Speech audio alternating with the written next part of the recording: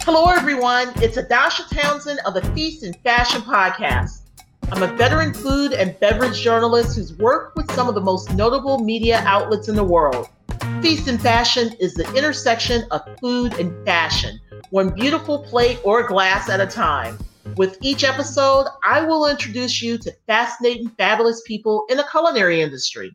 Today, Chef Leisha Barnett joins me. This native Oaklander is a certified personal chef, master food preserver, and the voice behind the Mindful Chef podcast. Also, Chef Leisha's role at Edible Schoolyard Project Stockton is multifaceted. She provides cooking lessons that feature local organic produce and plant-based recipes to encourage her students to think outside the box. Her curriculum has a holistic focus where mindfulness, curiosity, culture, and family are heavily encouraged. By using art, music, and food, she creates a playful yet informative experience for her students. She is also the co-creator of the only completely free weekly organic CSA program in the city of Stockton. Welcome, Chef Leisha. Thank you for having me. I'm really excited to be here. Now, we've got to talk about this outfit that you have on. It is so beautiful. We got to talk about your personal style, first of all, Chef Leisha. So talk about your personal style. And I want to talk about this outfit, too, you've got going on. Well, my style is very eclectic. I like bright colors in my hair, on my clothes, everywhere. And really weave it in some fabrics and prints and styles from the motherland. So there's always either a head wrap or a top or something like that that has those colors. And then I am also very California. So jeans are like my dress-up clothes. And I have a ridiculous number of Air Max 90s. Wow. So this isn't what you would cook in as a chef. This is an outfit. What do you usually wear? I will wear my chef coat when I'm cooking, but this is a going out outfit. I'm in a good mood. I'm going to meetings. I'm meeting people. This is what I would wear. And this top is paired with yellow leggings and colored Air Max Nike 90s. I love it. And I love yellow and orange and red and blue and green. All the colors you're wearing today, I absolutely love. In your hair and on your top. So talk about how your personal style, how your fabulous dress, how your fabulous decor, what you're wearing, how that plays into your culinary style. I'm always looking to have a balance of color on a plate. It's about the first thing you eat with are your eyes. So the plate has to be vibrant. It has to look alive and well. So when I'm cooking, it's all about if I have something green, what is there something yellow or red I can add to this dish that would really make the dish pop on a plate? As far as your culinary techniques, what type of cuisine do you usually cook? So I utilize a wide variety of techniques. In cooking, we have braising, sauteing, all of those. I am classically trained. I do know the 5 mother sauces and all of those things from, culinary school. But my foundation in cooking is really garden to table, farm to table style as far as I grow food. I teach people how to grow food. And I go to my yard and grab something and just say, what can I make beautiful with this? And being just someone who is from California, but also has very soulful Southern roots from my family members, I'm all about the freshness of soul food, the freshness of the everyday food that we all eat. Give me some examples of some of that cuisine. Let's see. I went to my yard not too long ago, and right before our cast, and I picked this. That came out of your garden? This is my spring onion from my garden. Yes. Wow. I grow chard, so I grabbed a bunch of chard. We got some beautiful chard. My chard leaves get really, really big. Let me show you. This is like one of the large ones. Wow, that's big. That's as big as 2 heads. My goodness. How does this grow so large? Is this your technique in doing this? I honestly just think I've been blessed with the green thumb because I don't do extra stuff like some people do in the garden. I literally buy soil and put seed in the ground and water it and be like, oh, things are growing. Okay. Like, that's it. I bring in lots of flowers and ladybugs to manage the pests. But other than that, I don't do much. My family grew food. So I think it's just something in me, ancestrally, because, even my cousin grows food. We all grow a lot of different things, and it's what we do. But I have leaves that are bigger than this right now. That's awesome. Yeah, it's amazing. So my perspective would be like, to cook this, I'd saute this up with some Oakland Girl seasoning, some Dijon mustard. Wait a minute. What is Oakland Girl seasoning? This is my signature spice blend, Awesome. Oakland Girl. Yes, and this is a mixture of smoked paprika, salt, red pepper, and it's really garlic and onion, and it's really kind of like your all-purpose seasoning, but the salt content is very low, but it's a smoky spice because, everybody likes that extra something. So there's a smoked salt in that. Yes. I love it. So you use them vegetables, braised meats, pretty much everything? Everything. It is. How long have you had your own seasoning? I started my own seasoning line last summer, and it really just started with that Oakland Girl spice, and that was it. And then summer 2020. Yes, summer 2020. Yes. And it really has only been a few months. And it has been a really great experience as I come up with new different spice blends and teas. I do teas as well. What are the teas like? I'm a huge tea fan, so let's get into that. So I have one. This is a blend of chamomile and lavender. I love lavender. Just relax in the evening and get yourself ready to go to bed. So this is the one blend. How many teas do you have? 2 right now. I have one in development that I'm not ready to sell yet because I'm still working on the mix. But this is Restore. And Restore is hibiscus, lavender, and rose. And the 3 of these all have their own distinctive properties. Hibiscus is really good for blood. So if you're having issues with your blood pressure, hibiscus can really help to lower your blood pressure. The lavender is very relaxing. And then the rose is like energizing and fragrant.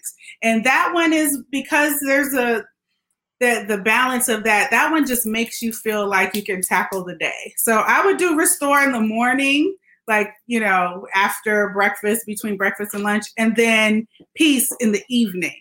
So you have the balance of the 2. And those are all my favorite flavors. I love all those. Really? I'm going to have to send you some then. Yes, definitely. Now, how do people get the seasoning as well as the teas? Do you have a website? Yes, they are available at chefleisha.com. The tea is not on the website at this time. I'm still working on production.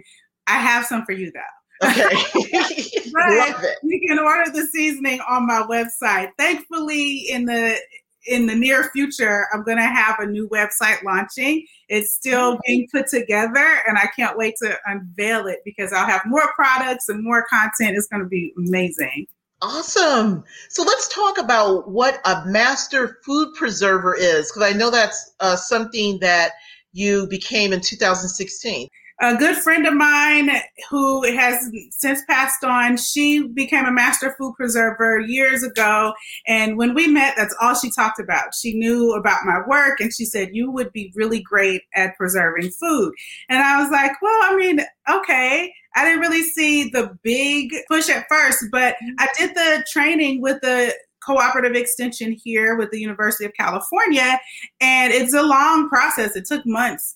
But they teach you the foundation of preserving food. So we're talking about pressure canning, water bath canning, dehydrating, and so much more. And I found that it added so much value to my life and then started to teach it to other people, particularly people who grow food. If you're not utilizing food preservation techniques, you're kind of missing out on the benefit of really actually having a little garden. I grow herbs and everything. I can dry them myself because I use the dehydrator.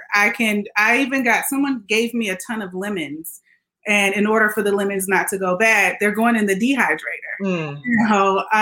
Canning, I'm growing strawberries, I can make my own strawberry jam.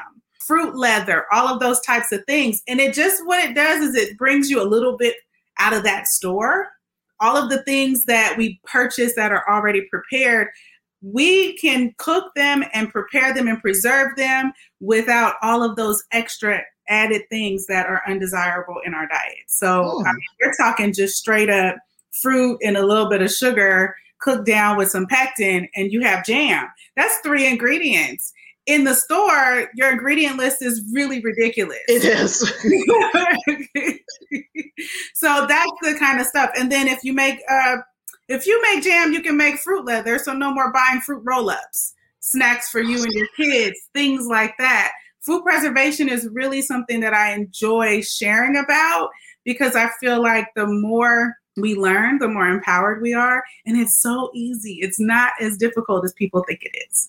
The thing is though, I feel like this is a tradition that's been passed down generation to generation, especially in the South. And to find out now that you can get a certificate to be a master food preserver is something I never knew about. So, because I know my mother, she canned and jarred stuff for years. And I'm sure you have family members who've done the same. Yeah. So is this something that you learn more about and how to do it professionally so you could teach people? Or did you know anything about this previously before taking these courses? My grandparents, they grew food. They had chickens. My grandfather had worm bins and things like that. I grew up seeing it.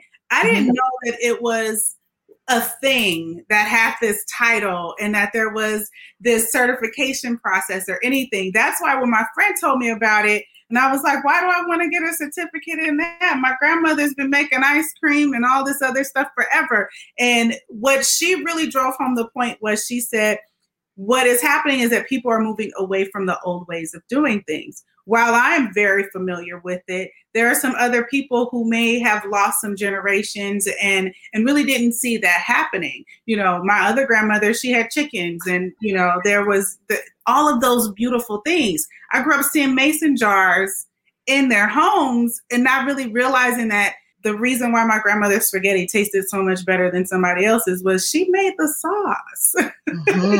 Do you make tomato sauce? You make your own sauce? Yes, I do. It's delicious. And I'm sure you use your own seasonings. Yes, absolutely. You know, I do.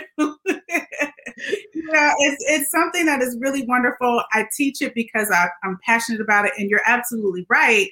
Chow chow is something you got chow chow, you got pickles, you have all of these other things. And it's a good thing to do with your family, to learn to pass down generationally. And it also saves you money in the long run, and it improves your health because you're not buying out of the stores. Absolutely. Which brings me to, because you've been teaching this one-on-one, but it brings me to your podcast, because I'm sure some of these things that you're talking about, you talk about in your podcast, the Mindful Chef podcast. So the Mindful Chef, the podcast was this outlet for me at a time where I felt like there was a lot on my mind that I wanted to say and didn't have a platform to say it. And one of my friends said, you should start a podcast. And I was like, who's going to listen to it? Okay, whatever. So I downloaded a free app and started talking. And that's really where it came from. And the name of it, The Mindful Chef, came from the fact that I don't only talk about food. I have a degree in nutrition, and really communicating the things that Black and brown people in particular deal with in the health industry and the wellness industry and all of the things connected to food, it just made me feel like I needed a place to get all of that out. So I talk about a wide range of things as far as body image, health and wellness, food, also giving tips on cooking in the kitchen, how to maximize your budget in shopping, you know, why you want to learn how to make kombucha instead of spending $4 a bottle for it, you know, like all of those things, and really tackling some of the harder issues too in the community, in the culinary world. my experience working in commercial kitchens and all of it. So it's a mishmash of all things food, health, and wellness on the podcast. I love it. So how long have you been doing this podcast? It's been a couple of years. I started in 2018, actually. And there was no rhyme or reason as far as scheduling or anything. It really was just a thing where I have something on my mind today, so I'm going to talk. Mm-hmm. And some days I'd record a few and then release them little by little. Then I started to invite guests in, having some people share their experiences in health and wellness and food. And then all the fun stuff, like what do people like to eat and cook and all of that too. So it's been a couple of years and I'm really enjoying it. And I'm sure it's very therapeutic for you as well. It is. It really is. It is a place that I feel like I can express myself, and particularly at a time where there wasn't a lot of other avenues of self-expression in this particular area, because on social media, you only have so many characters and things like that. There was a time when I got trolled on Instagram for saying some of the things that I was saying on my podcast. Really? So yes, I had trolls because I'm a thick woman, and how dare a thick woman have a nutrition degree and tell people that diet culture is bad. So yes, there were people who were telling me that my messaging was inappropriate and everything underneath the sun. And that really kind of like stuck with me, and it affected me for a little while, and it made it so that I was afraid to record. And, you know, I had a really good support system that said, don't stop. And I've just continued to push through since then. Wonderful, because your voice clearly is needed out there. It's a great voice, and I love your platform. So I'm glad that you just ignored the trolls. More people need to do that and just keep it pushing, you know, to hell with them. Right? Exactly. And it still happens in very tiny microaggression type ways here and there. I'm much stronger now to be able to deal with it, but it definitely is one of those things that every few months there comes, you know, a person along who doesn't like it. And I say, you know what? I'm here to make you uncomfortable. That's really what it is. And I'm okay with that. Chef Leisha, let's talk about your private chef part of your company, some of the events and that you put on. I love to do intimate dining experiences. COVID really slowed that down, but it is still one of my favorite things to do, because working one-on-one with a client about what their needs are, what they're looking to create, is one of the best things. My favorite time of the year is springtime. That's when you see the garden is flourishing and you're heading into the summer. And even though I love fall vegetables, the spring vegetables put a spring in my step, you know, so it's so much fun to work with such fresh ingredients and really put a smile on people's faces. I love to set tables, put the candles out, you know, and make it all look really, really pretty. So I would say that part of my work is the least stressful, because other areas of my work, when I'm dealing with activism and things like that, it can get heavy. When I do the personal chef work, it is just all about the flair, you know, all about making plates look pretty and putting smiles on people's faces. And I just really enjoy that. Can you talk about some of your most memorable events that you've done for clients, without mentioning their names, of course? Oh, yeah. We'll protect the innocent. One of my most memorable clients was a couple. They were celebrating their anniversary, and they wanted a very different type of experience rather than going to a restaurant and everything. So to set the stage for them, they actually wanted to learn how to cook. So it was a cooking lesson and a dinner. And that is something that we wove together, and to see them work together and the intimacy of it all, it was just really beautiful. We did a very simple fish dish, a grilled fish and some asparagus with the butter sauce and some fingerling potatoes. But it was just, they felt like they walked away learning a new technique, a new dish, something beautiful. And then they had the experience of being able to cook together and eat together. And then they didn't have to wash the dishes. And I finally exited and let them have their evening. And there was no need to get in a car and go anywhere. And I would say that was my favorite one, because there was that intimacy there. That's awesome. Do you do a lot of romantic dinners? Is that your most requested event? Or what type of events do you mostly do? It used to be the romantic dinners. Now people want me to teach their kids. What? Yes, I do a lot of kids classes, a ton, virtually and in person. It is really amazing because I used to be the person that was like, kids are a lot of work. I have kids, but when it comes to teaching children, it can be a high stress thing, teaching children in the kitchen using knives and all that kind of stuff. And I said, I don't really want to make that my bread and butter. Listen, it's my bread and butter now. Like, these parents are like, teach these kids to cook. Like, what are you teaching them? I teach them everything. Everything. I don't dumb down my lessons for the children. The children are getting to know and learn how to cook very elaborate dishes and some easy ones all at the same time. And because food preservation is woven throughout everything, like I did a group of children, I taught them how to make granola. And then we did a parfait with the granola. We had the fruit and the granola and all of the other things. And that was one of the most exciting classes. These kids went nuts over granola. It was really wild. The classes where I taught them how to make an omelet and I'm flipping eggs in a pan wasn't as exciting as the granola. They were like, yes, we need more of that. So it's... Have you taught them how to make the fruit roll-ups as well? Yes, I've done classes where I taught the fruit roll-ups. That one is a little bit different because it requires either a dehydrator or an oven. So, we have those kinds of things to work through. But pickles are very common. They love to pickle everything. I'm a pickle girl. I love all things pickled and spicy pickles too. Same.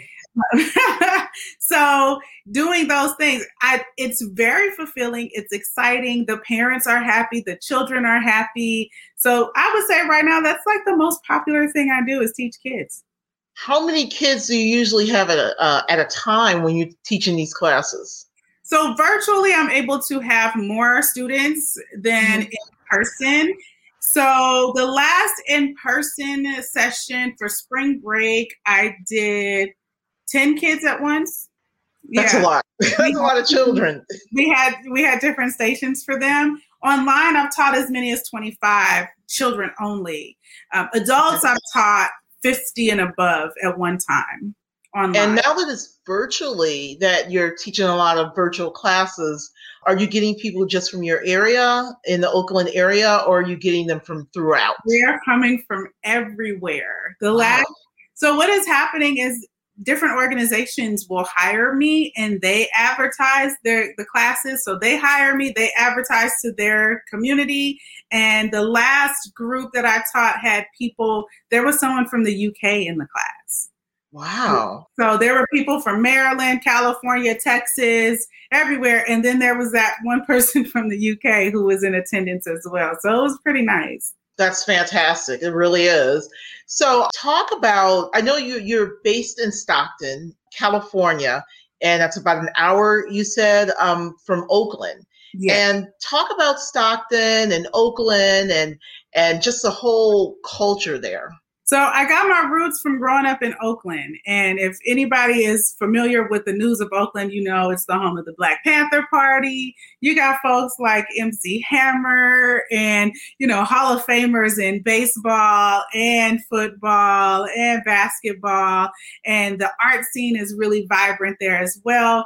And of course, I'm a 70s baby. I lived in the hood in Oakland during the Bloods and Crips era. So I saw some stuff, right? I moved to Stockton many years later. I've been here for, I think, about 9 years now. I keep losing track of the number of years.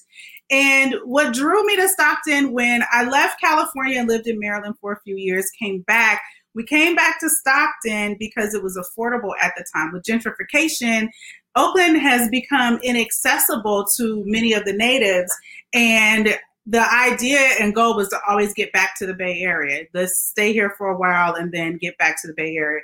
But I found a home here in Stockton. The community is a lot different than the Bay Area. It's more laid back. It's quieter. It's still a city, but it's very small. in comparison to Oakland. And there's this family vibe here. Lots of people here have been here for 30, 40, 50 years. All of their children are still here, or they left and came back. The work here in Stockton is very different. I work for an organization that is all about gardening, food, teaching, mindfulness, everything in together. So I teach classes, I teach culinary classes, I weave in art and gardening with those classes. There's activism here. I set up, along with my team, a CSA program where we give away fresh organic produce to over 150 families every single week. We started that when COVID first arrived because we had a whole programming that had to change. I was going into the schools. I was meeting with teachers and going to go into the classroom with them. And when COVID hit, that had to stop. And we said, how can we impact the community in a positive way? Let's give produce. And in giving away the produce, I also provide resources like recipes and tips and tricks on how to store these vegetables. The community, so many people didn't even know what this was. Wow. No, it was Swiss chard. They didn't know what to do with it. They didn't know anything. So the average person doesn't know what to do with Swiss chard. Yeah. So when we realized that after the first couple of weeks of giving things out, we said, well, we got to tell the people what to do with this stuff because I'm a chef. I know what it is. So let me give them something. So we have, and this summer, we're going to be recording video content. I'm going to do some cooking demos on video, and that will be posted online and be provided to the community as well.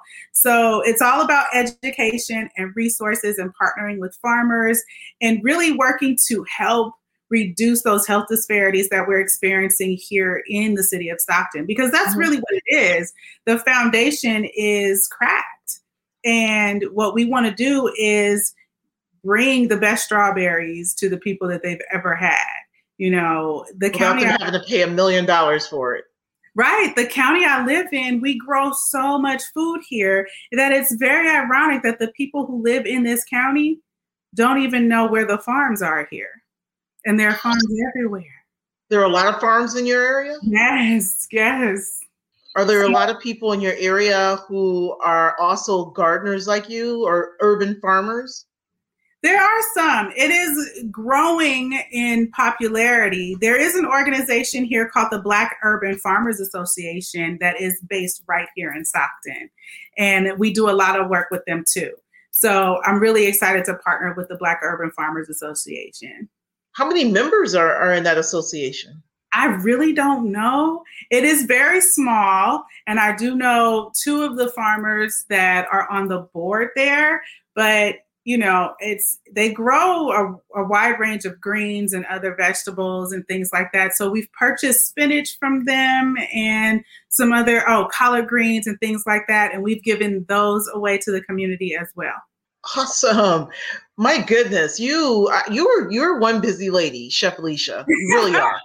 That's an understatement.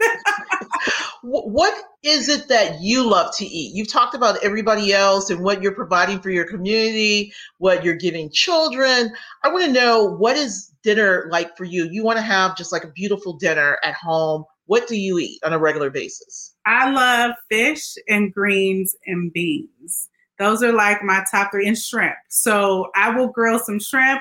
I'll saute some greens and make some beans. Thank God for the Instant Pot, because if I forget to soak my beans, I can have beans in 1 hour from the dry state. But I love those. And I play around with them too. I don't always cook them traditionally. I like to do different things. But I love a good grilled fish with a beautiful sauce.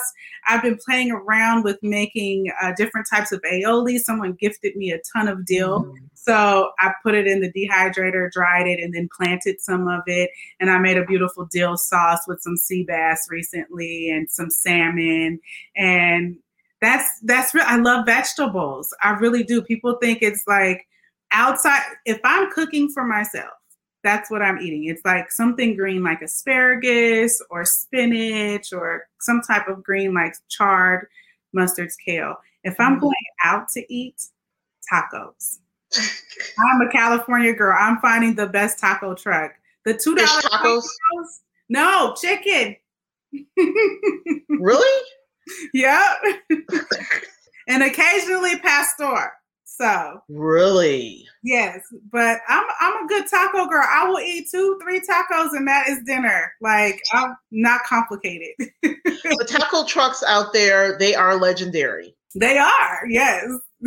Okay, well, I really appreciate you chatting with me and hanging out with me, Chef Leisha. Much appreciated. I love that I got to learn a lot about you and your wonderful style and your culinary point of view. So thank you again for joining me. Thank you for having me. I really appreciate it. It's been fantastic. I'm really, really overwhelmed and overjoyed that you invited me. I appreciate it. Well, that does it for this episode. I want to thank my guest, Chef Leisha Barnett, again for joining me. We're back next Friday with another outstanding, talented, and of course, stylish culinary personality you don't want to miss. Thank you so much for listening to Feast and Fashion on the Eat, Drink, Dine podcast network. I'm your host, Adasha Townsend. Meet me back here next Friday.